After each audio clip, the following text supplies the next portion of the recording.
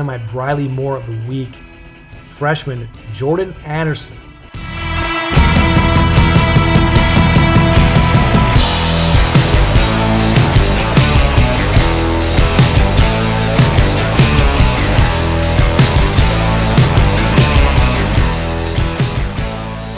Swipe Right Sports. It is your sports pod hookup. I'm your host, Bobby Adcock. And that's right, Jordan Addison. A couple weeks in a row there with those picks. Worked out nicely. Let's try to make it 3 in a row. And that's what we're here to do. It's the CFB DFS Week 4 day slate. Let's waste no time and get to it. Here it is.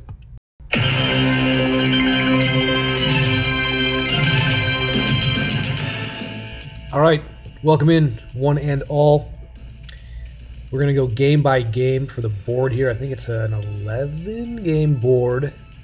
Notre Dame canceled due to COVID.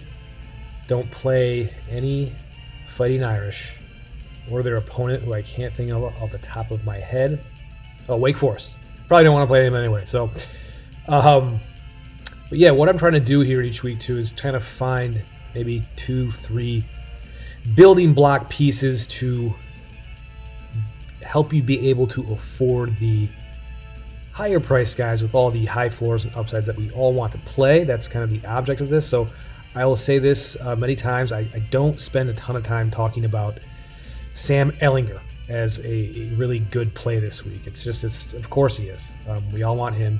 So let's try to figure out a way to get him in there with some reasonable price floor upside combo meals that will they'll help you cash the day, my friends. So let's go first game. Speaking of Mr. Ehlinger, it is Texas at Texas Tech. Texas is minus 18 over under of 70. Definitely want a game to target here with the total highest on the board. And look, it's just hard to take a lot away from the 59-3 dub that Texas had over UTEP in their first game. I think the big storylines here will be to check Jake Smith's status at wide receiver before the game. He did not play in that game. He's going to have an effect on Joshua Moore, Tariq Black, Jordan Whittington, Brennan Eagles. I think all season, a lot of things we're going to be doing is guessing who's going to get the TDs each week. And we're still going to have to work out here with all these guys playing in the same game to see who is going to get the volume, who's going to get more of the possession, maybe kind of take over a Devin Duvernay type of role in that offense. I think Jake Smith probably the favorite to do it. I liked Whittington without him, but in that win over UTEP. But that game got so out of hand and so ridiculous quickly that the game flow's so whacked out that we haven't really seen Texas play really even a full two halves of football with their starters. So I think it's going to be a good opportunity in this game to see that and see Ehlinger with all these guys and how they go about it. So I think it's definitely something to watch. Joshua Moore was the big, he had the bigger game in the game one. Tariq Black, I think all these guys can return value, and even without scoring touchdowns, I think Jake Smith could as well. So let's move on to Texas RBs, which as usual, like I've stated, I'm kind of out on RBs. The thing with these guys is it's almost like they have to break a home run type play to get a touchdown because Ehlinger is such a big part of their goal line offense. He's used exactly like a running back. They do all the quarterback powers all the time. And look, it just takes the ceiling off of Keontae Ingram and Rashawn Johnson. Even though I think Ingram is really talented and is capable of having big games, it's that touchdown, kind of that goal line vulture thing with Ehlinger. It's tough to, it just takes away from his upside week to week, and it's going to be hard to know when those big plays are coming where he just takes it to the house. So that's just kind of my approach with Texas running backs. Hard for me to pay the price on Ingram. And then let's move on. Next point here is, I think this is a game I kind of, as I mentioned, UT and Oklahoma are the only two teams that project to get 40-plus points in the slate. So sometimes it creates a dynamic, as I've talked about in the past, where you just kind of have to show up to the right party in some of these slates. And if you're not in on some of these things, you're probably going to not cash. So I think it's going to be difficult to not have Ehlinger and Spencer Rattler for Oklahoma in this slate like this. So just keep that in mind as we move forward here. Let's go on to the tech part of the ball. And this is going to be the first real test for the Texas defense. I think Alan Bowman is a competent quarterback. He's good. He's equally good throwing the ball. A little bit of a threat with his legs as well. And all in all, solid value at wide receiver. I think on this board with the prices of TJ Vasher. He's kind of the wide receiver 1A to Eric Izukamana. And I really don't think there's too much of a difference in these two, and would argue that Vasher is equal and or greater to the value. He's just coming off an injury season, so he has. I think we're getting with Izukamana, we're getting some more recency bias where he seems like he's the clear-cut wide receiver 1. But when Vasher was in there, especially with Bowman, he can be just as productive or more on any given week as the top receiver for that team. So I think that's how I kind of play those two. I like Vasher better because of the price. And then Kasan Carter, really nice price floor combo at 4,300. He had a 686 one line in that first game against what was my Houston Baptist guys. Yeah, Houston Baptist. They almost lost. But he actually led the team in catches and yards with that 686 one line. So I think there's a nice value there. Little nice price floor combo, as I mentioned. And then SaRodorick Thompson looks to be locked into the cowbell role at running back. So I think he's really solid. Good 20, 25 touch floor for him. He catches passes. Check his status. He did get, I believe, arrested for street racing. They say they're going to move forward. I think he's going to play. So you just might want to check real quick before the game because he's pretty expensive and probably worth the price too because of all the volume. So yeah, that's kind of my thoughts on that game. And let's move on and someone get to SaRodorick and tell him that he doesn't need to take those risks. He's got a lot going for him. So stop street racing. Is that even done in real life? I thought it was just in the movie. All right. West Virginia at Oklahoma State. Oklahoma State's -8 over under 52. Improved defense for Mike Gundy in the Oklahoma State Cowboys maybe. Looked like they were pretty solid against Tulsa. So I don't know. It's something to take into consideration if you're looking at West Virginia players.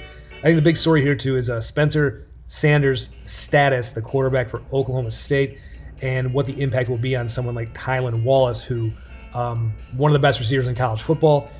And it's going to be really difficult to pay his price in DFS, even though it's a little bit lower this week. It's just tough. Those other quarterbacks looked really bad. The backup ended up getting benched for the true freshman. I don't know his name off the top of my head, so I'm not going to try to butcher it. But look, there's just no way to know without Sanders what it's going to look like. So I just think really it's just going to be a big Chuba Hubbard fest there, and deploy him at will. So and then as far as West Virginia wide receivers and running backs go, I think they're priced fairly. Maybe look a little bit elsewhere because of the low projected scoring in here. I think maybe Ford Wheaton had a decent price under 6K. But maybe this just might be a game where there isn't a ton of offense from West Virginia, or at least not as good as certainly there was in their first game against basically a scrimmage. So look, they're good. I think it's Sam James, Ford Wheaton have the great floors and have probably the most volume. But we're going to see him for the first time all together with TJ Simmons, who did not play in that first game. And this is also going to be just very different, right? That first game, I think it was against like Eastern Kentucky. It was a scrimmage. Starters played a half, and that was it. So this is going to be kind of similar to Texas, the first real competitive game where we're going to see real game flow and what that distribution is like with their receivers, with Dodge to, like I said, James, Ford Wheaton, and TJ Simmons now all playing together. So let's get out of that game because I think we have better things to talk about. And it's Louisville at Pitt. And I wanted to mention, before I get into this game, ACC Network. What are these guys doing? I'm trying to watch as much of these games as possible to get the information, to see it with my own eyes, and then bring it here. And I'm trying to watch it on my laptop on ESPN. It says, hey, log in with your cable. And I have Xfinity Cable, one of the bigger cable providers. It's got to be in the country. And somehow, some way, they don't get ACC network access. But I can log into my Hulu account, and they do. So, ACC network, kindly fuck off. I want to watch your games. Do you want people to see your games? I can tell you one thing. They're not logging into Hulu to do it. So, just enough. Anyway, well, as you heard in the open, speaking of Pittsburgh, my Jordan Addison, he completely came through on that prediction last week, and he's now the most expensive position player on Pitt. So they caught up. They adjusted on him, and also the 12th highest owned percentage player in the big contest last week at 17.42%. I personally take a lot of responsibility, and I'm proud of that. And also including the winning lineup. Yeah, guy who took down the GPP, Jordan Addison, and it wasn't me. So, yeah, unfortunately, I went wrong in a couple of places. Looking at you, Mr. Jalen Camp, but that's not really your fault. It was. We'll talk about those guys later. Anyway, so I think as far as Addison goes, is the value all completely gone now with the price? That's tough to say. I think it's probably fair at this point. And also, this is going to be the first game where we're going to likely see him with Taysir Mack, who figures to be the projected wide receiver 1 in this offense. So I think it's something to watch here, and I think it's probably fairly priced now. So as far as the running backs go on the Pitt side, Vincent Davis, I think, just continues to be solid value. Probably good for a 15 to 20 touch floor. And I think he has a nice price of like $5,400. And the other part about that is the Louisville D. We all saw him on national television Saturday night get sexed up by De'Aaron King and the Hurricanes. They allowed over 7 yards per carry to Kane running backs. So I think there's a little sneaky upside for Pitt offense in general this week. And I think Vincent Davis is going to be part of that, and maybe even Kenny Pickett at quarterback. So consider that when you're filling out your lineups. On the Louisville side of things, I think here their guys are very well known by now. The pecking order is pretty established. Des Fitzpatrick, Tutu Atwell, Mikhail or Malik Cunningham. He keeps switching his name, so I think it's back to Malik now. But anyway, look, they're good. They're talented, and they can put up points, against most defenses most weeks. But this is a tough matchup for them this week, and their prices are pretty fair. I think they're right where they should be. And in this type of matchup, it might be tough to pay that price for someone like a Tutu or a Dez or even Mr. Cunningham as well. So just something to think about. There's a kind of a 29-26 Vegas projection in this game, so I wouldn't expect to see the crazy game that got kind of lopsided with Miami on Saturday night and gets into the 30s and 40s. I don't see that happening. Pitt has they're much more defensive-minded football team and ball control. So also the other guy I just want to mention for Louisville to consider as far as maybe some really good value, unlike the other guys, is the JUCO transfer at wide receiver Braden Smith. He has been a very big play guy in the offense. He's at 4,700. Team lead 29.2 yards per catch so far on the season. So when he gets the ball, he does a lot with it. So those are my thoughts on that game. Let's get to next. Kansas State at the Oklahoma Sooners. Oklahoma minus a whopping 28, over under of 61. Again, just kind of reminder, it just could be a slate where the services of Spencer Rattler or Sam Ehlinger is required for the cash line. There's certain times where the teams that score 5 to 6 offensive touchdowns, there's only going to probably be a couple of them, and if these are the ones that are projected to do it, then there's nowhere else to get this type of production. Sometimes you just have to play one of these guys. And the other thing too with that is we don't know how it's going to look with Rattler yet, but those guys are kind of, at least last year with Oklahoma, what's that guy who went to the, I can't think of it. Why do I forget these names at these times? Anyway, if I remember it, but last year's quarterback, he was basically a goal line back for them. So it's that same dynamic, that same analysis I talked about for the Texas running backs. The same thing here with Oklahoma. It's tough to play these guys when even in these great offenses, they're going to put up a bunch of points, score a bunch of touchdowns. They typically don't get the goal line work. So it really just leans back in the favor of got to play Rattler, got to play Ehlinger. They're probably going to be good for 4, maybe 5 touchdowns this week. So I think I've made that point enough. But here is what I really want to talk about, is how you can afford those guys with phenomenal value. And it's coming in the form of Briley Moore and Deuce Vaughn this week. I talked about Briley Moore in week 2 for the first pod of this year. And he right away came out and very clearly he is one of the top targets in the pass game. I think you're going to see Malik Knowles as a big play, deep threat guy. But I think when you're looking for possessions and intermediate route running, he led their team. I think it was like a 5.56 one line in that first game against Arkansas State. So right out of the gate, has a connection with Skylar Thompson, who did not throw to tight ends a lot last year. And I think this guy's different than he's more of a pass-catching tight end, not necessarily a blocker. I think they do a lot splitting him out, almost operates as a wide receiver himself. So, look, DK did not adjust on him, and that's the point. He's still at 3,800. Same with Deuce Vaughn.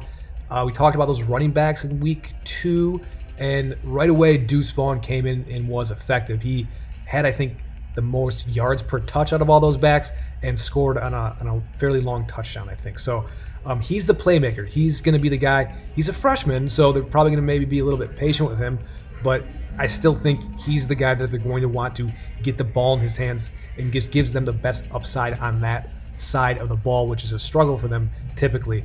And also, as a kind of just something notable about this game, the game flow, right? I mean, Kansas State's going to be throwing the ball. They're going to be behind.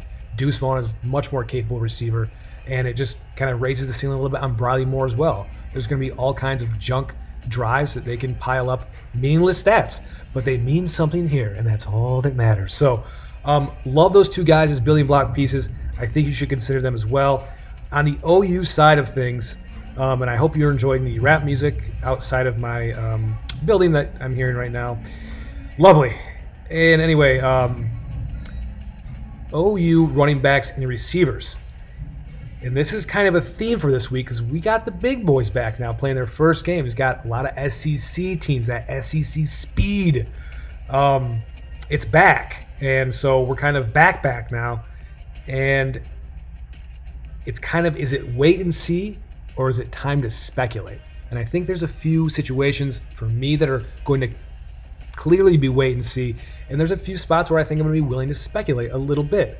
And we'll talk about them. So I think in the case of Oklahoma, outside of Charleston Rambo, the workloads on receivers and running backs and just like that pecking order is a complete mystery. I'm not going to pretend like I have any strong opinion about it. I don't know. I want to see it. So it's going to be hard for me to spend money on anyone besides Charleston Rambo this week. Similar take is kind of the Texas running backs with Oklahoma running backs. I already talked about that. And look, Pledger, who's supposed to be the lead back, didn't play in game 1. It was Seth McGowan, the freshman, who performed the best and was playing early on, also caught a touchdown and ran for one as well. So I think, this is going to kind of be a wait and see because, look, what do we really know anyway about one half of football against Missouri State? We just don't know anything as far as how this is going to shake out with workload. So I'm not going to pretend like I do. I'm just going to say be aware of it and let's move on. And the next game. So kind of a similar situation with Cincy here in this next game. It's Cincy. They're at home. They're taking on Army. Cincy's minus 14, over under 45. They had a 55-20 week dub in their win over Austin Peay last week. And again, hard to take a lot out of it other than, Jared Dokes is the guy to play. But we all want him. So I think storyline here is the expected wide receiver 1, Alec Pierce, is expected to play. He did not play in that first one. So I think you're at least going to see some pecking order start to form and get established on that for the quarterback Desmond Ridder and his group of receivers. Again, for me, probably a wait and see for this week. Tough to pay for Pierce's price, and I think I have better options elsewhere. And let's move on to Army, which I think my thoughts are going to be very similar week to week on them. There's really no one playable in my mind outside of Christian Anderson and Sandon McCoy. The up back, they just generally are going to have all the touchdowns. Kind of a dart throw guy that I mentioned a couple weeks ago was Tyrell Robinson, a freshman at running back, who seems to have some role in the offense, and maybe expect 5-7 carries and do a little damage with them. Who knows? So something to consider there. And again, it's just a team that's projected for 2 offensive scores this week. So I'm just not that excited. I'm probably gonna be out on Army altogether. So let's move on to another game, and it is Mississippi State at LSU. LSU's minus 16.5, over under of 56. So that makes for a 36 to 20-ish type of projection game script from Las Vegas. And again, kind of resetting that theme of speculate versus wait and see. And I think because LSU projects to score in that 5 to 6 touchdown range, I think I'm willing to speculate a little bit more here because you know there's going to be some sort of action. Hard to tell where it's going to come from, but I think there's some value. And from my research, and by research I mean Google, I think Kayshon Boutte, I think that's how you spell it, Boutte, or pronounce it, at wide receiver, and one of the nation's top recruits at tight end, who basically operates as a wide receiver, Eric Gilbert, is the places I would target for LSU. Boutte, also a former 5-star high school track star, profiles as that house call maker from anywhere on the field, tons of speed, lightning quick. Gilbert is the guy everyone is excited about down in Baton Rouge. He's listed as a starter, 6'5", 250, super athletic. I hate this phrase, but he's not your father's tight end. So, so basically he's going to operate a lot like Moss did last year at the tight end position. He's a tight end technically maybe on the depth chart, but they operate a lot as split out, a lot of screens. So, and this guy's supposed to be just super effective, super athletic, and I think they're going to try to get him in there right away and get him the ball. So I think he's at 4,300-ish. So, and I think Boutte was around 5K even. So I think those guys have really solid prices in floors, and I'm expecting them to have an impact immediately in this offense. And look, it's all predicated on Miles Brennan, too, the new starter taking over Joe Burrow.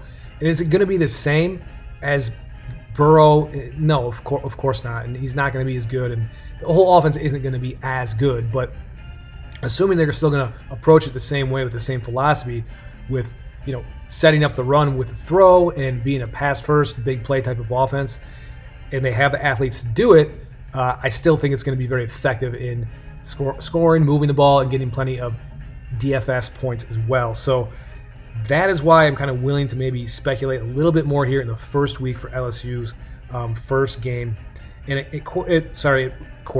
running back for LSU, I think it kind of going to be a 3-headed monster to start, likely led by Chris Curry, but I'm going to wait and see on that this week. I don't know that I trust any sort of pecking order there, how they're going to operate on the goal line, all that stuff. I think it's all going to play out on the field. So those are my thoughts there. And then let's move on to Mississippi State side of the ball. This is where it gets really exciting. A college football treasure, an American hero, Mike Leach, is in Starkville as head coach of the Bulldogs. Now, on that side of the ball, Kylan Hill, probably a core player in all my lineups that I'll have everywhere. Maybe the only trustworthy player in the offense anyway for Mississippi State. As far as Leach offenses go, traditionally translates into huge stats for running for RB1s. Very involved in the pass game. See Washington State's Max Borghi if you need an example from last year. That dude was a DFS darling and just racking up all huge stats, huge games. I know it's the Pac-12 and it's different, but just the involvement in the passing game, and I think he tends to use a very heavy workload for his RB1, and Hill has the skill to do it. He's a great player. He's a great college back, and he's already proven he can handle big workloads. So I love Kylan Hill this week. I'm going to have him everywhere. That's kind of all I want to say about them. The rest of it's a wait and see. I'm fascinated to see this play out in Mississippi State with Leach and the air raid offense, but I think for this first week, it's a wait and see on the rest of it for the passing game. So let's get out of here and go to Georgia at Arkansas. That's right, we're back. Got some of the big boys in there now. got one of the actual program that is actually matters on a national landscape, and for DFS purposes, I'll say this: I'm out on Bulldog QBs and wide receivers for at least 1 week here. Just not even sure who's going to start at QB, or if they will play the entire game, or if any of them will be even any good or effective enough to lift value of the ceilings of anyone at receiver. I don't know, and I got to see it for at least a week to have an idea to invest those dollars and kind of burn a slate on anyone here, because we just don't know anything about the quarterback situation. JT Daniels is the USC transfer that was slated to be the expected starter, and that's after Jamie Newman, the Wake Forest transfer, opted out of the season. They haven't medically cleared Daniels yet, and again, Newman opted out, so I'm not going to pretend to know anything about the guys behind him or how good they are. I'm not going to try to speculate there at all. I want no part of it, so got to see it for a week. And I think they'll have 4 running backs in this game who have a shot to play and return value, with Zamir White and James Cook likely leading the way. And I think both are fine plays. I think there's going to be a ton of running here, and it's a great matchup, great game flow. You have a 39, 13-ish projected score, so probably a lot of good game script for running as well. And so those 2 backs I mentioned are the best targets to play. Kendall Milton is the freshman star recruit that could really be like a solid game flow hero of the week type thing. If this gets out of hand and they turn the ball over to him for maybe 3 or 4 series in the second half, he could do a lot of damage, I think. So consider him there if you want to speculate on the game flow. On the Arkansas side, other than Trey Knox and Mike Woods at receiver, I'm out on the Hogs. I just don't have any interest. They have a projected 13 points, like I mentioned, and I got to kind of see it. I love the talent of Knox. I talked about him last year. I think he's a legit NFL talent, but I just don't know enough about the quarterback play here, and I got to see it a little bit. But Knox's price is good enough, and so is Woods, where I'd be willing to consider it, because they will have a lot of positive game flow for passing. So something to think about there. Let's get out and go to Kentucky at Auburn. Auburn minus 7.5, 49.5 over under.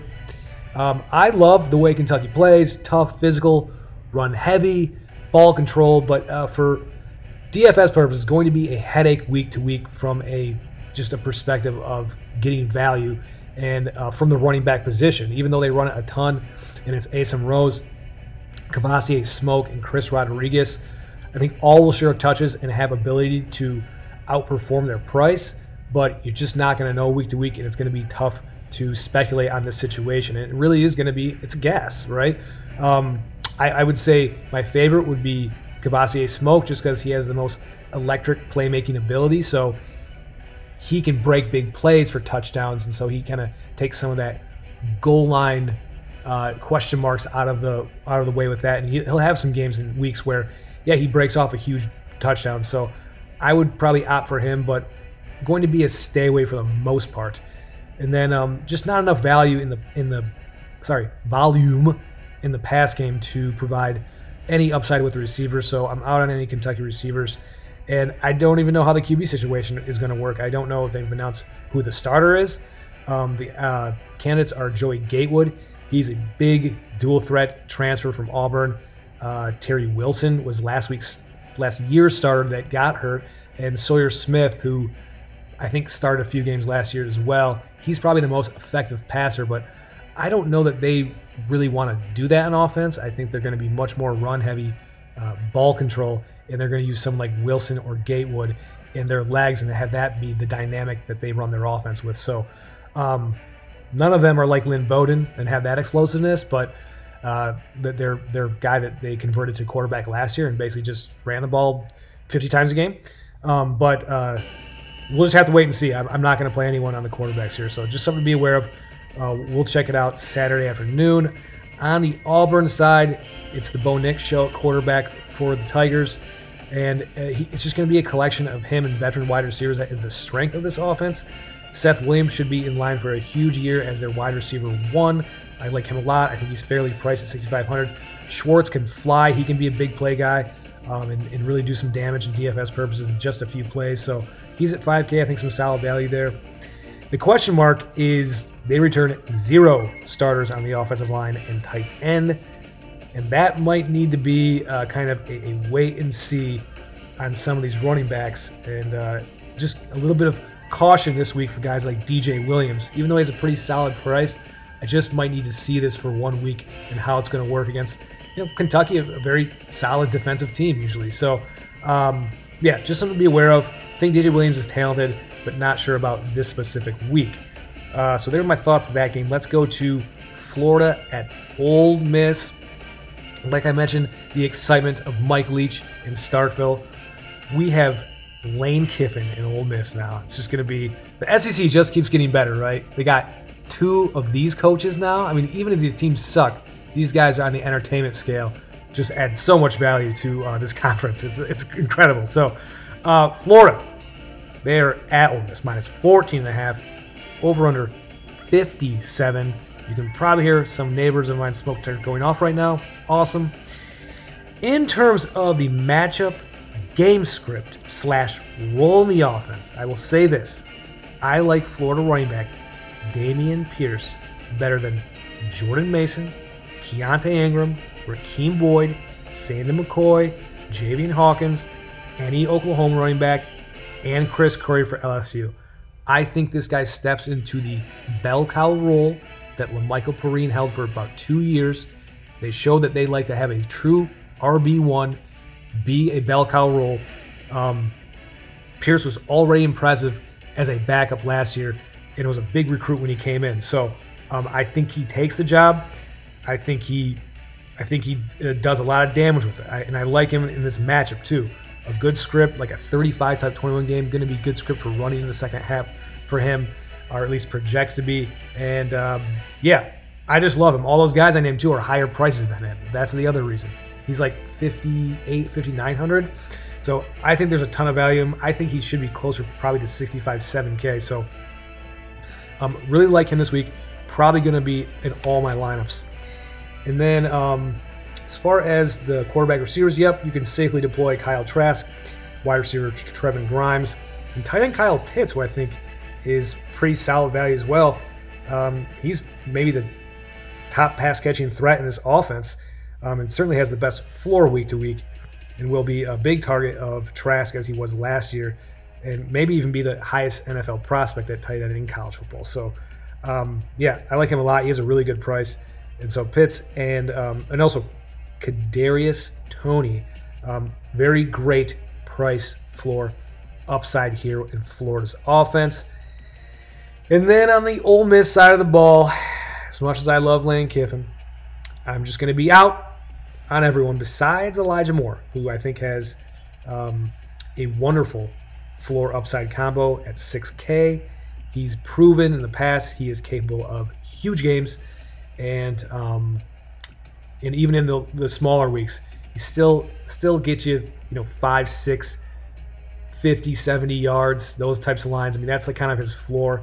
So you're going to get something from the guy, and there's a chance you're going to get that crazy 10 catches, 150 yards, 2 touches. I mean, he can have those type of games. So, and I think the other part about this is the QB situation and the running back situation. I think we just need to see it first. I think they're leaning towards Matt Corral as the starter. Jonathan Reese Plumlee is the super athletic, like dual threat, but very heavy run style quarterback who isn't very good at passing, but he's so good at running that I don't know what they're going to do. But Lane Kiffin, his offense, at least when he was at Florida Atlantic, it was a spread, a lot of throwing, a lot of short screens. It was a heavy throw offense. So I don't know that Plumlee has the ability to do that. So I don't know how he's going to play it. Maybe you see both these guys. I'm not sure. So that's why I kind of just got to see this for 1 week before we dive in. So those are my thoughts on that game. Let's go to the last one on the slate. And this is going to be very straightforward and quick. Duke at Virginia. Virginia -5, over under 46. Lowest total on the board. Duke kind of sucks. So does Virginia. I'm out on everyone except maybe Terrell Jana at 5,600 for the Hoos. He came on very strong at the end of last year, but new QB play here for Virginia. Just tough to know, if these guys are on the same page. Haven't seen it in a game yet, so I don't know. I'm just gonna have to stay away and watch this one for this week. And I lied, that wasn't the last game. Georgia Tech at Cuse. What am I doing? Georgia Tech -8. Over under 52. My Tech prediction from last week went sideways in a hurry about liking them with the points and possibly even straight up to beat UCF.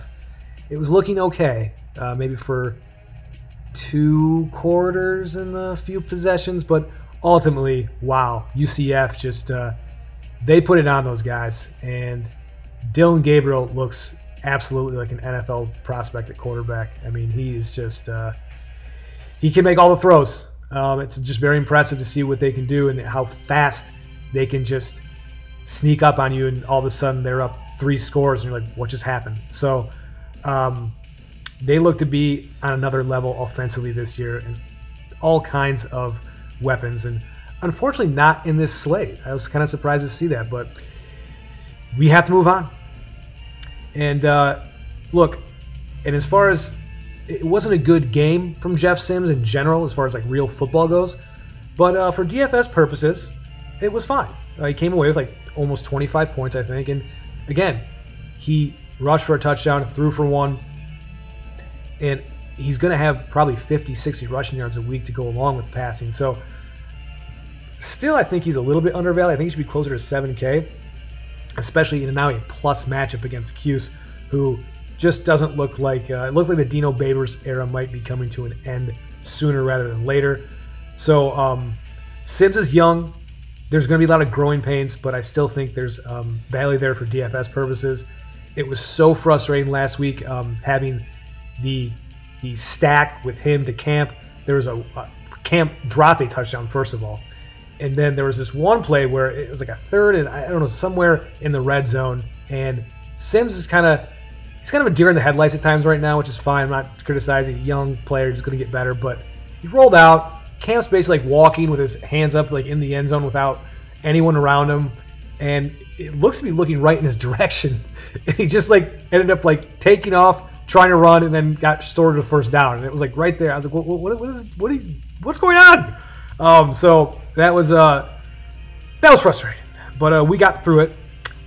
And I still think Camp is actually undervalued. I think he's going to have a big game here sooner rather than later, and I think he's going to pay off at a price of like $4,500, I think, around there. So I still think you should consider him as a building block guy in a better matchup this week against Cuse. And the other development last week was at running back for the Yellow Jackets. And Jordan Mason sat out, and his status is still questionable, I think, for this week, so make sure you check. But if he is out, you should really consider Jahmyr Gibbs. He's a true freshman.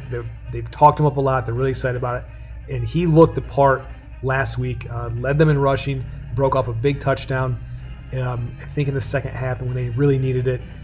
And he just looks really good. He's definitely talented, big playmaker, can take it to the house, just the exact type of guy you want at that position with the ball in his hand.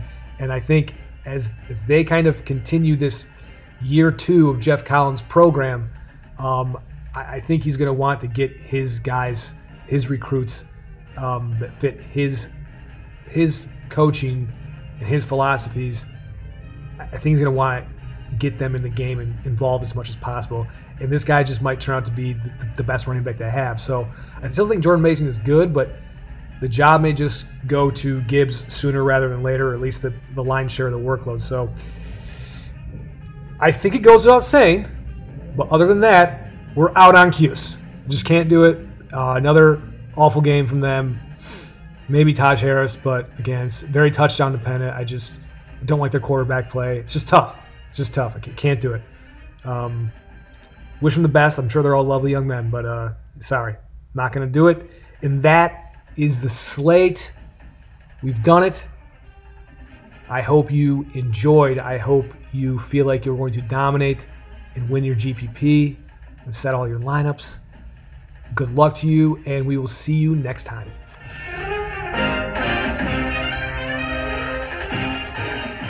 Hey, stick around. Coming up next, it is the NFL Pick segment with the doctor. Winning week for me last week. Both of us winning records through 2 weeks.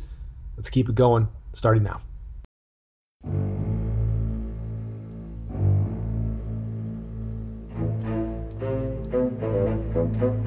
We're here. It is week 3 in the NFL, as always, joined by the doctor. Doctor, how are you?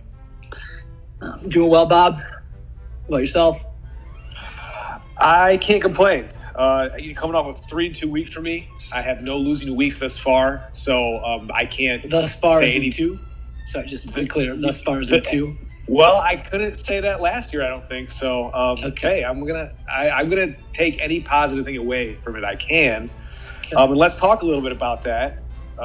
So last week I was 3-2. I'm 5-4-1 overall. Last week you came back down to earth a little bit, 2-3.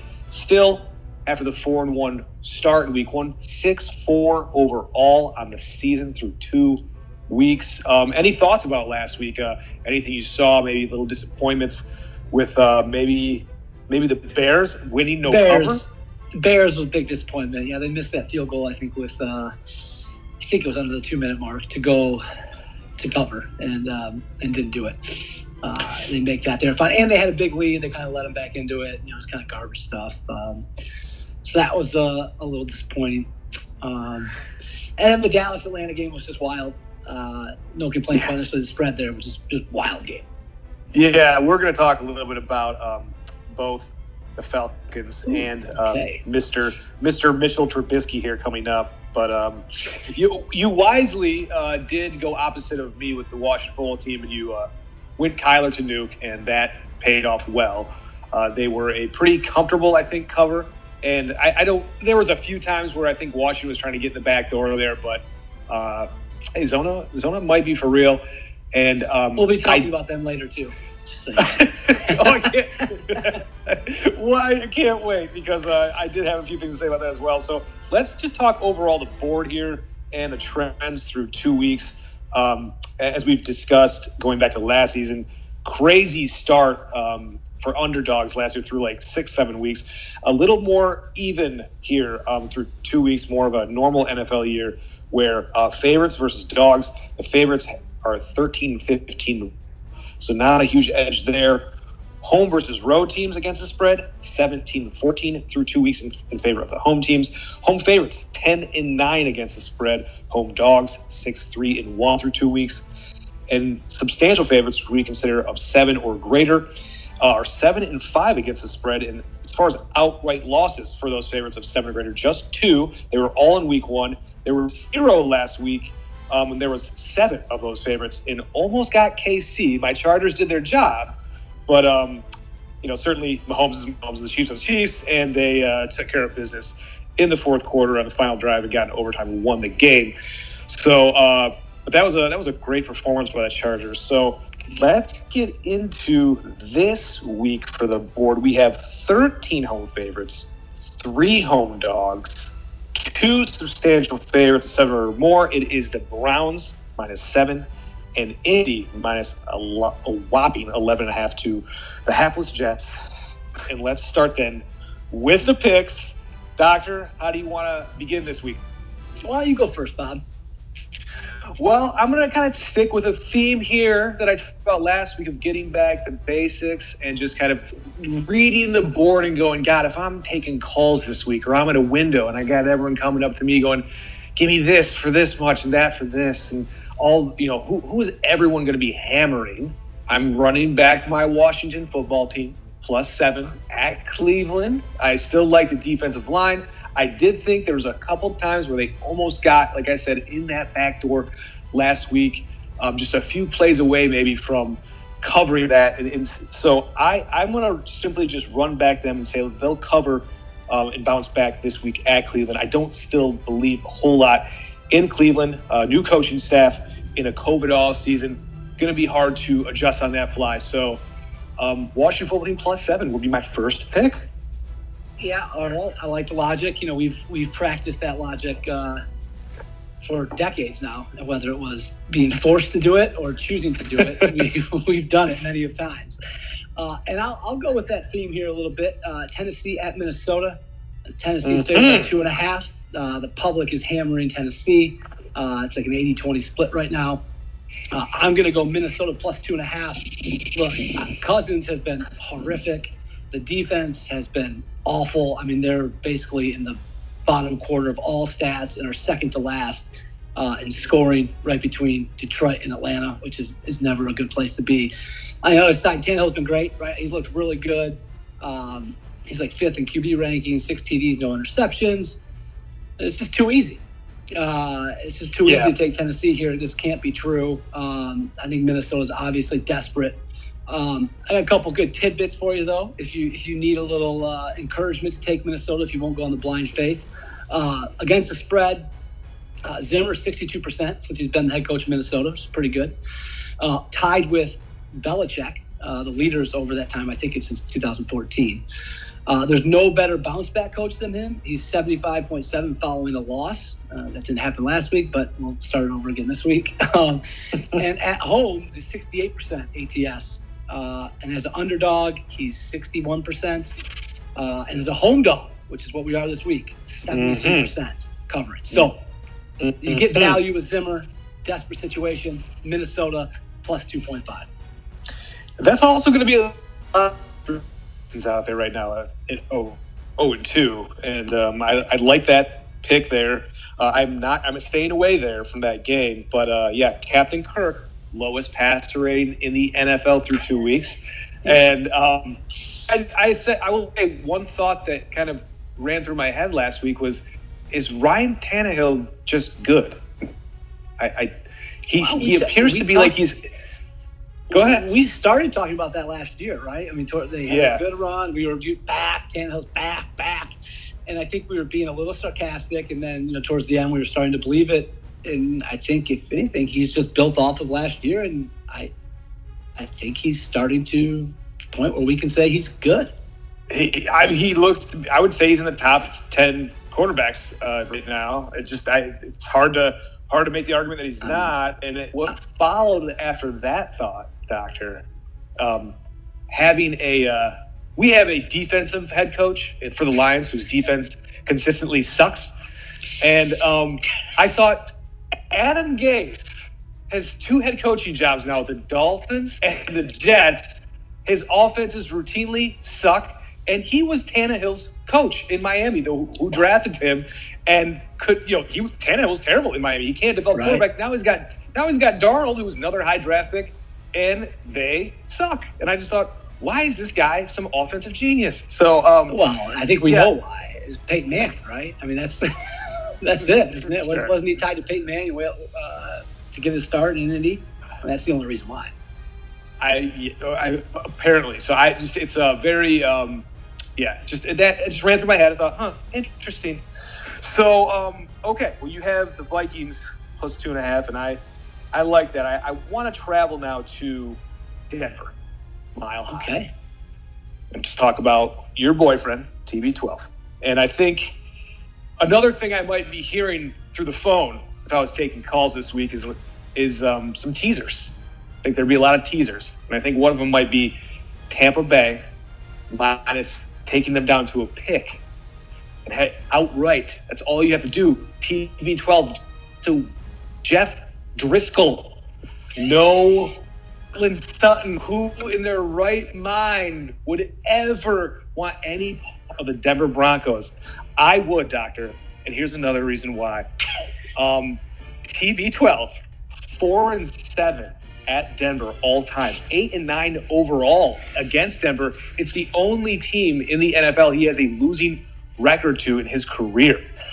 So I think the trend continues. I think he's still an effective quarterback, but certainly on the decline. And I think this is a huge trap. So I'm on Denver plus the 6 points. Your thoughts? I like that. Didn't Driscoll have a big game last year? Didn't he have a couple weeks where he had, or am I making that up? I thought he had a couple big weeks last year. So, hey, look out. Might work to your benefit. Yeah, well, I mean, they didn't win a game, so I don't know. I'm sure once they got down 30-3, he put in some good stat lines. I remember that. Yeah, okay, I like that. And look, I always defend TB12, and I think everything you said is fair. He's still effective. Look, they're going to win some games, and they're going to matter in the postseason, and you're going to have to deal with Tom Brady in the postseason, and I don't think they'll want to see that. He's going to go out to Denver and light it up. Probably not. So we'll see how that game goes for it. Yeah, it's been a little interesting watching him and Drew Brees try to throw the ball 15 yards, and the trajectory looks like it's a 7-iron. So, you texted me about that. I mean, let's not forget Peyton Manning won a Super Bowl with throwing ducks. So, I mean, those guys, they bring more than just arm strength. I think we can agree on that. I know, but it is. It's like Peyton Manning in the Bronco years. And I just prefer – it's getting there, and but they better be careful because it's going to be in a year. And my preference with all these guys, I don't want to see this version of them. I would prefer, hey, good. I don't need to prove anything to anyone, but I get it. They're competitive guys. It's tough to watch. Okay, so I have Denver. Your next pick, sir. Okay, let's go to the Meadowlands. San Francisco at the New York Giants. San Francisco is laying 4. Look, this is a game of injuries here and disappointment for San Francisco. No Jimmy G, no running backs, no Bosa. I don't know if you caught wind of this. The trucks towing MRI machine broke down on the way there. The plane that they were taking suffered a fender bender. They can't get anything going. But enter one Nick Mullins. I'll be honest, I don't know much about Nick Mullins other than a little rumbling last year and then this year. Kid from Southern Mississippi broke some of Brett Favre's records. I'm going all in on this guy. Nothing seems to be going right for San Francisco. I think it's going to turn around this week with the injuries get cleaned up and they play a good game here. I'm going San Francisco -4. The Giants are miserable. They're ranking 29th in scoring offense as far as percent of drives scored on, and then ranking 20th in getting scored on the other side. So they can't score. They can't stop anybody. San Francisco, of course, is usually more consistent, and I know it's no Jimmy G, but I'll put some faith in the guy that broke some records of Brett Favre's at Southern Miss. And lastly, the Giants are 0-7 against the spread in their last 7 games as home underdogs. So let's go Niners -4. Yeah, it's this game for a while, and I didn't want to pick it. It just kind of seemed like a stick-away, but I thought that this is kind of a program game for San Francisco and the Giants where this is where coaching and regimes just come into play. They have the infrastructure and the mentality to kind of next man up. We're just a better organization. And we're going to win this game. The Giants are just a mess. So, and Bob, it's interesting to bring that up. So I'm going to jump into my next pick because it ties very well into what you just said, which is the Las Vegas Raiders at the New England Patriots. And I had this one as my organization game. I think historically the Raiders have not been a great organization, especially the past decade or so. Coming off a big win against what I consider a class organization in the Saints, right? It was a nice win for them. Yes. There's no way they do this twice in a row, and there's no way they do it on the road. They're not winning this game. New England has shown, even as Tom Brady has moved on, they've been able to kind of keep that culture, and Kansas slid right in. I know they lost to Seattle last week, but feel like that's a good Seattle team. That's a very competitive game. That's I'll use quotes with my fingers. Fine loss. It wasn't a bad performance, yeah. Yeah, well, it wasn't bad. I mean, this is Belichick at home after a loss. You're not going against them, and I think it's the right time to go with them. So I'm going New England -5.5, just because I think the culture in New England is going to continue to carry on, and the Raiders are kind of peaked out. Which might be a theme a little later on. So New England -5. All right. Hey, would you like to tease New England down to a +0.5 and Arizona down to +0.5? Yeah, well, you're right. I think the New England one is the winner in that one, and we'll get into the Arizona one soon. Okay, all right. No, I like that, and I think it's not a long-term solution, but I think Cam, at least for a year, can do this, and they can be successful and potentially win another division. So, all right, let's see here. I'm through 2 picks, and I think this is where I want to kind of talk about Mitchell. And look, 2020 has been a really weird year. It's been trying times for a lot of people in a lot of different ways, but I can't live in a world where Mitchell Trubisky is 3-0 and Matty Ice, Captain Kirk, Carson Wentz, and Deshaun Watson are all potentially 0-3. I can't do that, and it's not right. It's not fair, and I don't accept it. So I'm going Falcons -3. And it's just that simple. And I think we all know what happened to the Falcons last week. There's all kinds of stats and the odds and all this stuff about I think one stat I heard was 39 points and 0 turnovers. That in NFL history, that combination, it was like something like 450-0. Yeah. Something crazy. It was bizarre. Yep. I saw the tweet. I like this pick. What'll be interesting, it's a little different than college because it's still early in the NFL season, but the first quarter of this game is going to be, super important. I would say in college, if, Atlanta gets outplayed in the first quarter, college teams just going to fold. You hope these guys to be a little more professional, but if that first half doesn't go Atlanta's way, coming off what happened last week, you could see some, even in week 3, see some checking out there in mid-game. Yeah, it's not happening. So Mitchell is not getting to 3-0, and it's. I'm just going to be rooting hard for Mitch this weekend. Mitchell Trubisky, who will not be in the NFL in a year. All right. Do you want to go next, or you want me to go? Yeah, sure. I'll go. Look, I got. Let's go to the West Coast. I got Carolina at the Chargers. Chargers laying 6.5. Carolina lost McCaffrey. That's going to force them to retool kind of a new game plan, and I think go to a more pass-heavy offense, which we just watched the Chargers do an excellent job against Mahomes last week, and probably the most efficient or second most efficient offense in the league. So I think the Chargers are going to be able to shut them down. I don't think it matters if it's Taylor or Herbert. I'd like to see Herbert. Chargers look good. I think they continue to look good, and this one gets ugly, and it's Chargers -6.5. Okay, I looked at this one too. I would probably agree with that. I don't know why we'd want Carolina, but that's what it always goes back to, right? Who would want them? Would you tease it? Would you maybe do a Tampa Bay Chargers teaser? Absolutely. So something's not going to work, but we'll see. Okay. No, I get that. I was on the Chargers last week, and they were impressive, and I think also Herbert was not a lot of bad things you can say about him in his first NFL start. Really, there's the one bad decision in the throw. He kind of threw it up like he was in college in that pick. That was the one thing that stood out to me. And I think maybe one bad sack, but as a rookie, you kind of got to let that go. And more to come on rookie quarterbacks later.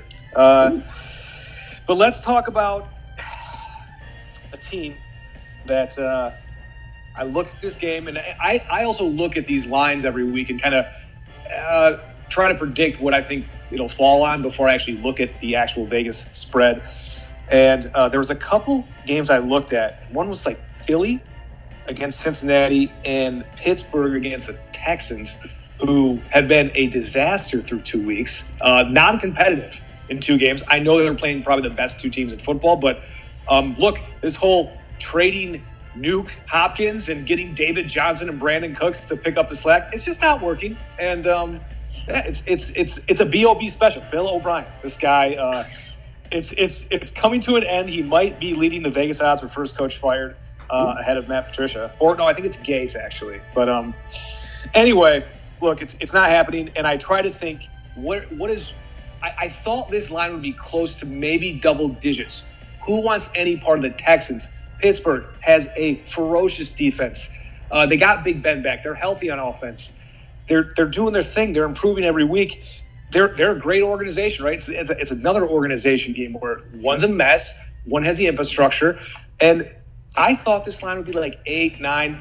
I look up and 4, and I go, what is this? Who wants this? Who wants any part of Texans in 4? And simply put, Vegas is speaking out, and I'm listening. And I'm gonna go Texans plus the 4 points here. Give me one good football reason why you want the Texans. Dead silence. Thank you. Yep. Thank you. You're welcome, everybody. I did it. Yep. Yeah, I did it. Yeah. All right. All right. So that's my next pick, and I'll let you continue on. All right. So this is my 5th one. I saved the best for last. We'll go into the desert. Detroit at Arizona. Arizona laying 5.5. This may shock some of our listeners. I am actually going with the Lions this week at plus 5.5 for a few reasons. The first being the public is just hammering Arizona, and rightfully so. Give me one football reason. Well, there could be. I think the Lions are getting some people back. I think Galladay's a goal this week, and then I think so. Some of the corners I think are coming back, so there's a little bit of that. But we got a little revenge game going here. From last year, we all know what happens. They blew that big lead. Look, there's not a whole lot of math or science here, but this is what the Lions do. Like, if you paid attention over your life and you pay attention to Detroit, this is a game they somehow. I think they might even win. Like, I would even suggest throwing some money line here. That they're going to do something crazy and bring everybody back in for another week. It's what they do, and it's just what I expect to see. On the flip side of that, the Cardinals have looked good. But the Cardinals organization, they're not really used to this success. Are they going to go to 3-0? I don't think so. So for those reasons, I'm doing what I normally do not do, and I will take the Lions plus 5.5. I might even put on a Stafford jersey. It would be. It's the most Lion thing ever to win this game. Absolutely. And after that, not only win the game, but Patricia and Quinn both get extensions the next week. Yes, that would make it perfect. Yeah. Look, I try to take emotion out of these picks, and that is why I refuse to pick 4 against the Lions. And also, I want them to get beat. I want a 50 burger in this game from Arizona. I want it so bad, and so I can't do it because I want these guys broomed out of town. But and you kind of said, there's a good chance the Lions just go win this game. Oh, yeah, no, I know. And then we get Matty P and Quinn for another 5 years. Yes, of course. I know it's the most Lion thing ever, so I get it. I get the pick. I do. Okay, you're through your 5. I think that leaves me with one more. And we're going to head to Philly. And as I talked about, I kind of looked at these games and go, everyone's going to hammer Philly. That line's got to be, I thought this line would be double digits, or at least close to it. And we see it 4.5. Philadelphia, a projected Super Bowl contending team, a Super Bowl roster built to win now. Got everything going for it. Pro Bowlers everywhere. Every position group is a strength. Mismatched everywhere for someone like Cincinnati, who was like, what, a 2-3 win team last year in complete rebuild mode? 4.5, they're 0-2. They have to win this game. They're at home. What is going on here? And I think what's going on is Joe Burrow looks like he's in year 3, not game 3. And he's been surpassed. It's been 2 games, and I don't want to get carried away, but this guy looks so composed, looks in so command of the offense. And I think this is another thing where Vegas is telling you something. They're telling you something about Philly, and they're telling you something about Burrow and the impact he's already making. And for this line to be 4.5, that should scare the shit out of anyone who's a Philadelphia fan. And I'm listening. I'm going with Burrow at plus 4.5, and I'm going to buy in. I'm totally bought in anyway. And, I thought he was going to be great in the pros. So that is my pick, and I'm sticking by it. We're through the Power 5, and I just want to mention a little bit more about Philly. 450 yards last week to the Rams. 3 more turnovers. Wentz is a 2.4 TD-INT ratio through 2 weeks. Second lowest QB rating to the aforementioned Captain Kirk. So yeah, it's not good. I don't know what you do with that right now. those are two teams too. I like Minnesota and Philly. I don't know what you do right now. Yeah. So that is it, my friend. We did it. We are through our selections. We wish the best of luck to everyone out there, and we will see you next week. Yeah, let's just hope the officiating in the football games this weekend is better than officiating has been in the Western Conference Finals of the NBA. I'll just leave on that note. Actually, I just saw this quickly this morning. I think you're such a guy. All right, I think. What? Am I wrong? Was it well officiated? I don't think last night was that bad, but I did see. It was horrific. By the way, I'm refusing to watch it. I'm just going by highlights I watched on Twitter. I refuse to actually watch the game because the officiating was so bad in game one. And from what I saw on Twitter, the last 2 minutes, there were a couple critical calls, one not called on Murray, and then some other ridiculous call on AD. So, four, I should say. Yeah. Anyway, you were going to say something? No, I saw a headline this morning about Malone, like, we're going to be talking to the NBA about foul calls. I was like, oh, perfect. All right. So, yeah, look, it is what it is. Okay, well, that was thank you for mentioning that. I know you love LeBron. Okay, we will hey, this is fun, and the Queen. Yeah. We'll be back next week. All right, thanks, Bob.